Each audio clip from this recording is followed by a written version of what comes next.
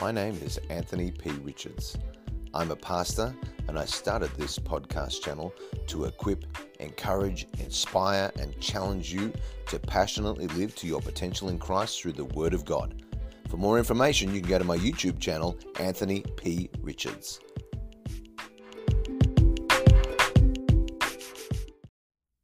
Welcome to another day as we continue our journey through the Word of God. I'm so glad you're joining me as we continue our journey through the Gospel of Matthew.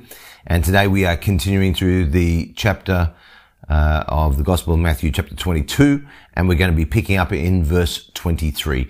Again, if you've not had a chance to like, comment, subscribe or share to any of the platforms that I post these videos on, whether that be YouTube, Facebook, Instagram, podcasts, everywhere, Odyssey, Library, all those places, please share them as much as you can. Let's get the truth of the Word of God out and subscribe. That helps me continue to share this as much as possible. Like, give me a thumbs up. If you're watching on YouTube, do whatever you can because that's what increases the opportunity for more people to see this. So let's pick up in Matthew 22, verse 23.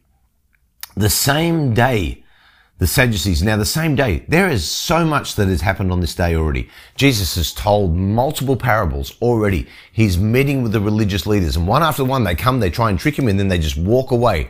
They marvel and walk away on the same day. So he's not finished yet.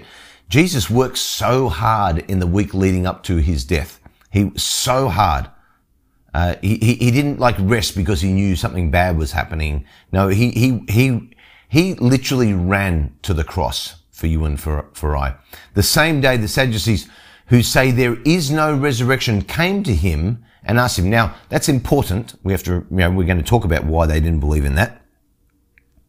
But this is setting the scene for the question they're about to ask him. So they said to him, "Teacher, Moses said that if a man dies having no children, his brother shall marry his wife and raise up offspring for his brother. Now, there were with us 7 brothers, and the first died after he had married, and having no offspring, left his wife to his brother. Likewise, the second also, and the third, even to the 7th. Last of all, the woman died also. Therefore, in the resurrection, whose wife of the 7 will she be? For they all had her." Now remember, they don't believe in the resurrection, so when they say the word resurrection, it's with a tone of sarcasm. David Guzik gave us a great quote about the Sadducees. The Sadducees were the ancient version of the modern liberal theologians.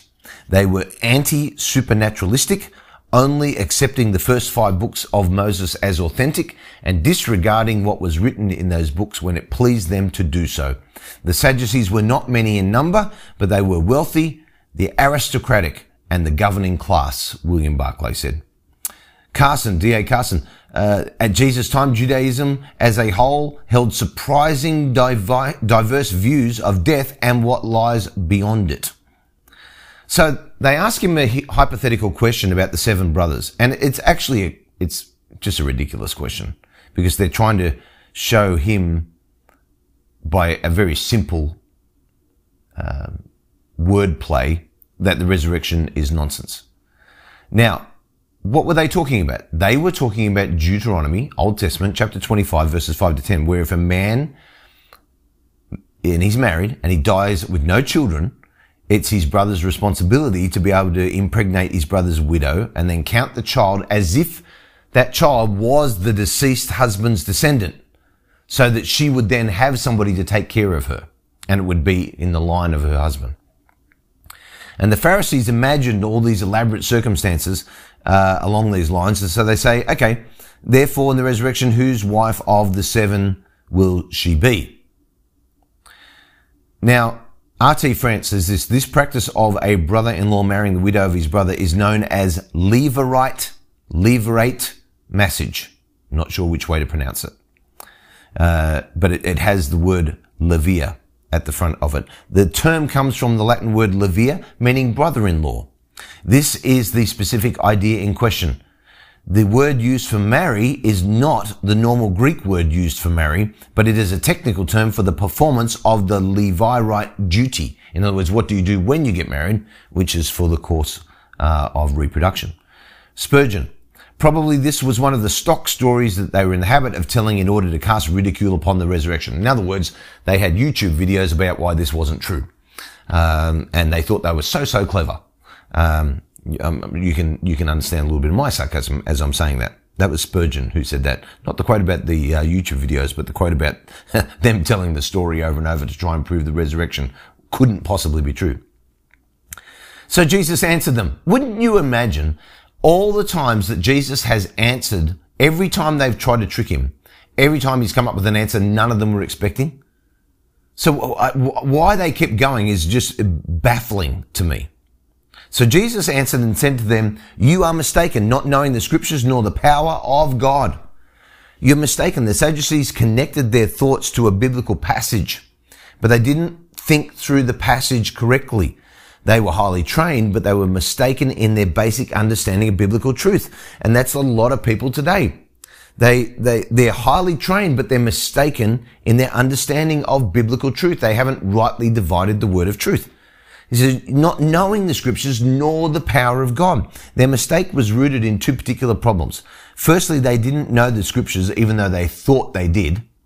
And secondly, they didn't know the power of God. They didn't understand the supernatural aspect of the power of God. Which is amazing when you think that these people were career religious theologians and they were highly trained and they did not know the scriptures. What does that mean? It's possible for a person to have a lot of Bible knowledge, but for them to not know the scriptures. Paul talked about this to Timothy in 2 Timothy chapter 1 verse 13. He said, hold fast the pattern of sound words which you have heard from me, which suggests that biblical truth has a pattern to it. It can be detected by a discerning heart. What I'm hearing from that person doesn't follow the pattern of other things I've heard or that I understand the word of God to be. It also suggests that you can lose the pattern. You can forget about the pattern, which is why you've got to hold fast to the pattern.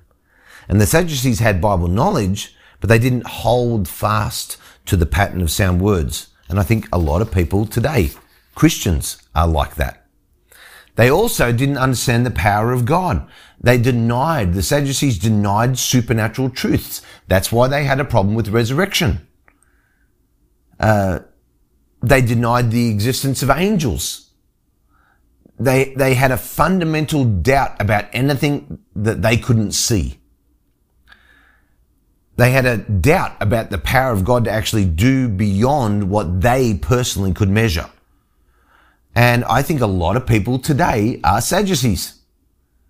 They reduce God down to something that makes sense to them. I hear a lot of Christians say, well, it makes sense to me that God would do this. And if he loved people, he would be okay with that. And he would and so, well, it doesn't need to make sense to you. Isaiah said that he doesn't think like you. His ways are higher than your ways. His thoughts are higher than your thoughts. His thoughts are not your thoughts, Isaiah wrote.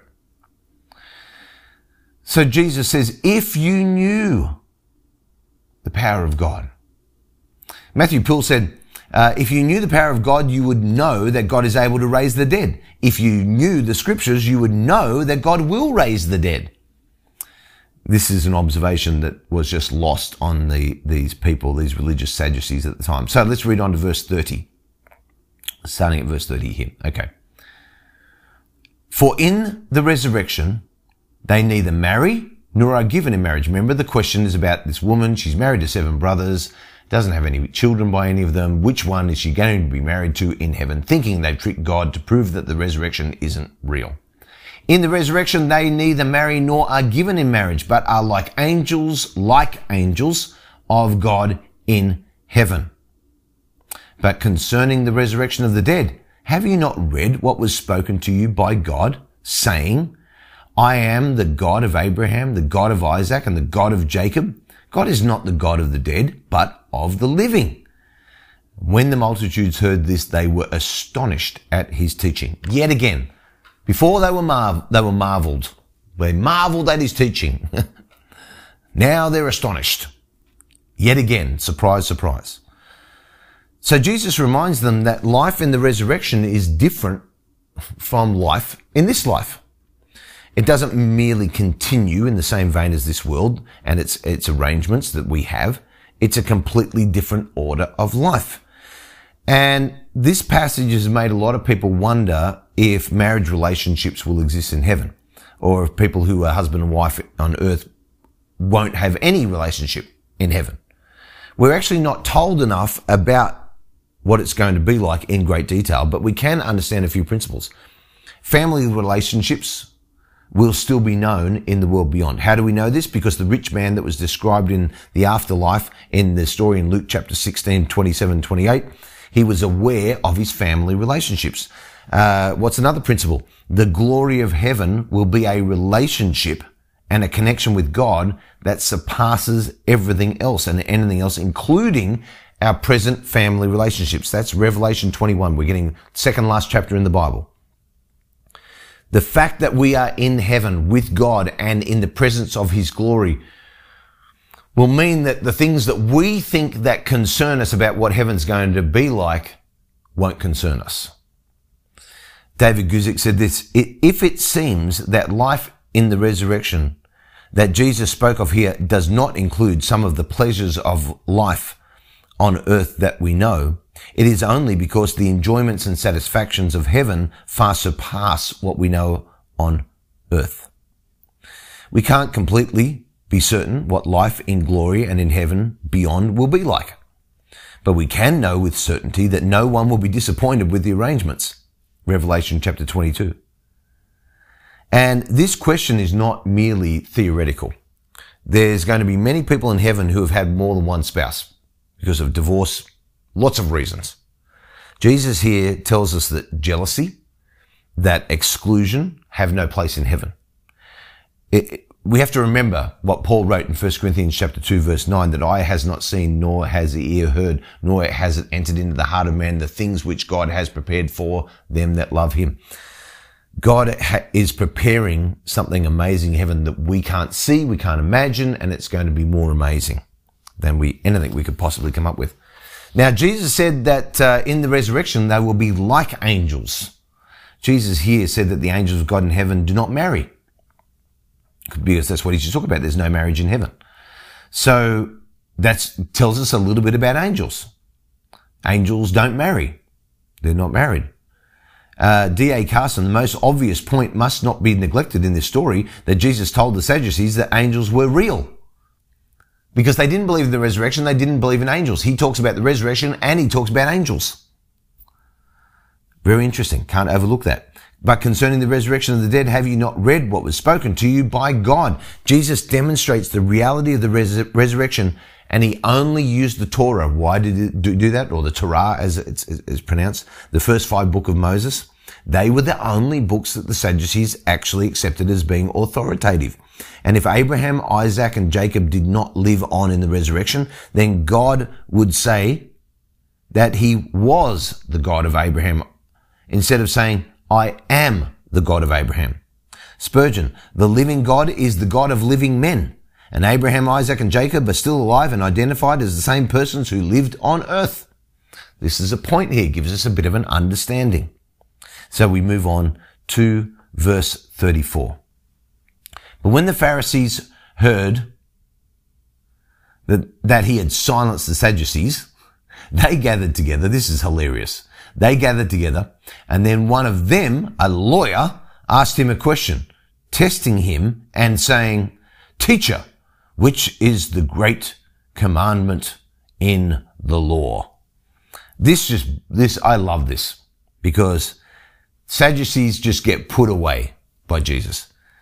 And here's this lawyer who's a Pharisee. He's just waiting for the Sadducees to be done. And so they all left. Some marveled, some astonished. And he says, right, my turn. He's not going to get past me. I know how to get him. I know how to get him. It's a fascinating scene of all these people who opposed and rejected Jesus, trying to work together and alone in any capacity to prove that he wasn't the Messiah. So he asked him a question. Now, the question was planned to trap Jesus, because if Jesus was to choose one great commandment, they had to make Jesus show neglect for other areas of the law? Jesus answers and says to him, again, wouldn't you imagine they would have understood how this is going to play out? But no. Not real sharp, these people. Jesus said to him, you want to know, so he says, which commandment's the greatest? Jesus said to him, you shall love the Lord your God with all your heart, with all your soul, and with all your mind. This is the first and great commandment. And the second is like it.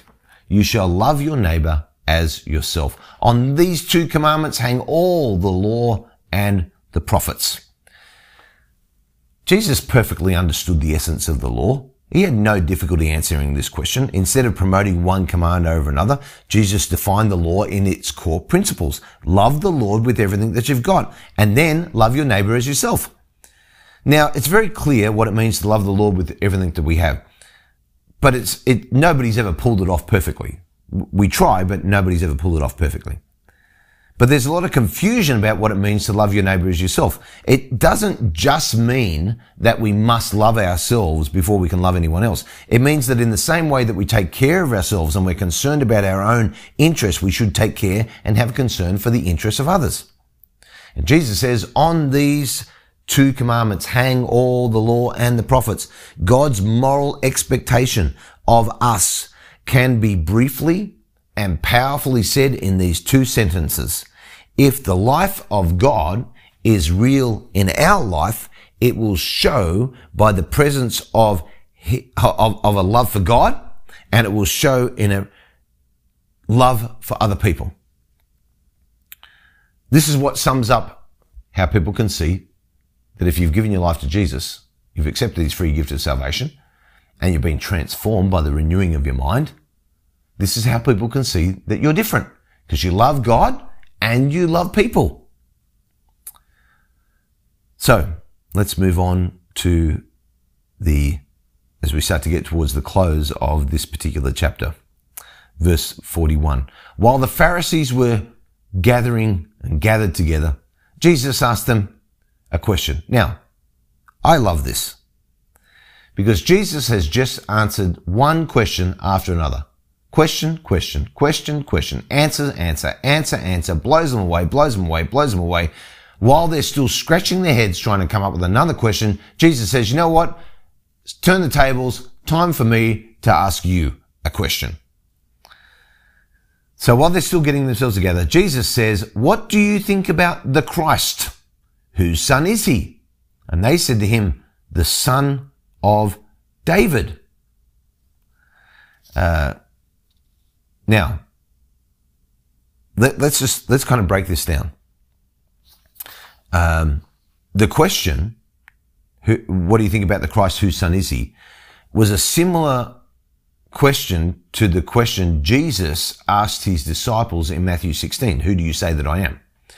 And Jesus confronts his opponents with the need for them to finally decide who he is.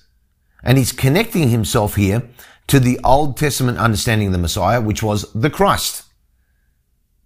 They've been asking him all these questions to prove who he is. So he says, okay, so who do you say this person in the Old Testament that you believe, the Christ, who is he then? Who is he? And they said, oh, he's the son of David. That's one of the Old Testament titles for the Messiah. And it's founded on the covenant that God made with King David in 2 Samuel chapter 7. And it identifies the Christ as the chosen descendant of King David's royal line, which you can read about in Jeremiah 23, verses 5 and 6, Isaiah chapter 9, verse 6 and 7, and Luke chapter 1, verses 31 to 33. The son of David, it's possible that the Pharisees didn't know or had forgotten the line of King David, and that Jesus was in that line. Remember, Matthew starts with the genealogy of Jesus. These people had forgotten that Jesus was born in Bethlehem, the place that it was prophesied that he would be born, in the city of David. That's where he was born. When Jesus had just recently entered Jerusalem, they talked about how he was from Nazareth. And all these connections to King David seem to have escaped them. They seem to have forgotten that. So he asked them a question. Who is this Christ that you read of in the Old Testament? They're like, oh, he's the son of David. Not one of them went, he's the son of David. Hang on a sec. That's you. Like, none of them did that. Which I think is just amazing. So what happens? Verse 43. And he said to them, how then does David in the Spirit call him Lord, saying, the Lord said to my Lord, sit at my right hand till I make your enemies your footstool. If David then calls him Lord, how is he his son? How then does David in the Spirit call him Lord? The Pharisees were partially right in saying the Messiah was the son of David, but they didn't have a complete understanding of who the Messiah is. He was not only and is not only David's son, which is a reference to his humanity. He is also David's Lord, which is a reference to his deity as Jesus the Messiah was. D.A. Carson, the force of Jesus' argument depends on his use of Psalm 110, which is the most frequently quoted Old Testament chapter in the New Testament. And this is the idea that's communicated in Revelation 22, the last chapter of the Bible, verse 16. I am the root and the offspring of David. And Romans chapter 1, verse 4, which shows Jesus as both the son of David and the son of God. And we cannot neglect either one of Jesus' identities. He is truly man and he's truly God, and he can only be our savior if he's both. So then Jesus says to them, if David then calls him Lord, how is he son? His son. Because if he's the son of David, why would he be calling him Lord if he's also his son? So it's a brilliant explanation by Jesus, very simple, of the scriptures. And it put the Pharisees on the defensive because they didn't want to admit that the Messiah was also the Lord God. They didn't want to say that the Messiah, the Christ, was also God. But Jesus showed that this was true from the scriptures that they knew. So what did Jesus mean? Well, it can only mean one thing, that the true description of Jesus is the Son of God, the Son of David. See, Son of David's not enough. He's Son of God, Son of David. So what happens? And no one was able to answer him a word. Surprise, surprise, shock, horror. Can you believe it? Yet again, nobody's got anything to say. Nor from that day on did anyone dare question him anymore. The religious leaders tried to trap Jesus time and time again, embarrass him in front of all the people who were there for the Passover. All these people that had heard Jesus teach, but Jesus embarrassed them with his answers. Carson said this, yet even their silence was a tribute. The teacher who never attended the right schools, as talked about in John 7, 15 to 18, confounds the greatest theologians in the land. And if his question in Matthew 22 verse 45 was unanswerable at this time, a young Pharisee named Paul, who may have been in Jerusalem at the time, was to answer it in due course. Reading from Romans chapter 1. Nor from that day on did anyone dare question him anymore. Logic, rhetoric proved absolutely useless in attacking Jesus. Now his enemies are going to use treachery and they're going to use violence. They've run out of words. Jesus was done dealing with the religious leaders at this time. He's not answering any more questions. This is the end of his earthly defense ministry, answering questions. From now on, he's not going to debate with the religious leaders. From now on, he's just going to converse directly with the crowds. Observations. Marriage, divorce, and death. Don't worry about it in heaven. It's all going to work out. Okay, it's going to be more amazing than you think. I love it that we'll get to know our family members. I have confidence in that I'll see my papa, my pa, my nana, my grandma, my great-grandma, my great-grandfather. People, I love that. Anybody from my family who knows Jesus, I'm going to spend eternity with them and know them in heaven. I don't know what the relationship will feel like, but I just know that I'll know them. Then my second observation is there comes a time when you've got to stop asking questions and you have to make a decision. Who is the Christ? Who's the Messiah? And you can't, if you turn around and walk away, then your eternity is sealed by your decision to walk away. We need to just trust him. We need to be okay with him leading our lives. We need to be in a position where Jesus has satisfactorily answered every question on the cross by dying for you and for me. Nobody else has ever done that. So, lot to ponder, lot to observe. Love to hear what you've observed. Leave some comments in the descriptions below. Let's pray. Heavenly Father, thank you for a great day in your word. I pray, Lord, that we would not get concerned or worried about the future in heaven, but know that it's going to be absolutely amazing. In Jesus' name, amen. Thank you so much for listening. For more content, please don't forget to check out my YouTube channel, Anthony P. Richards. Have a great day.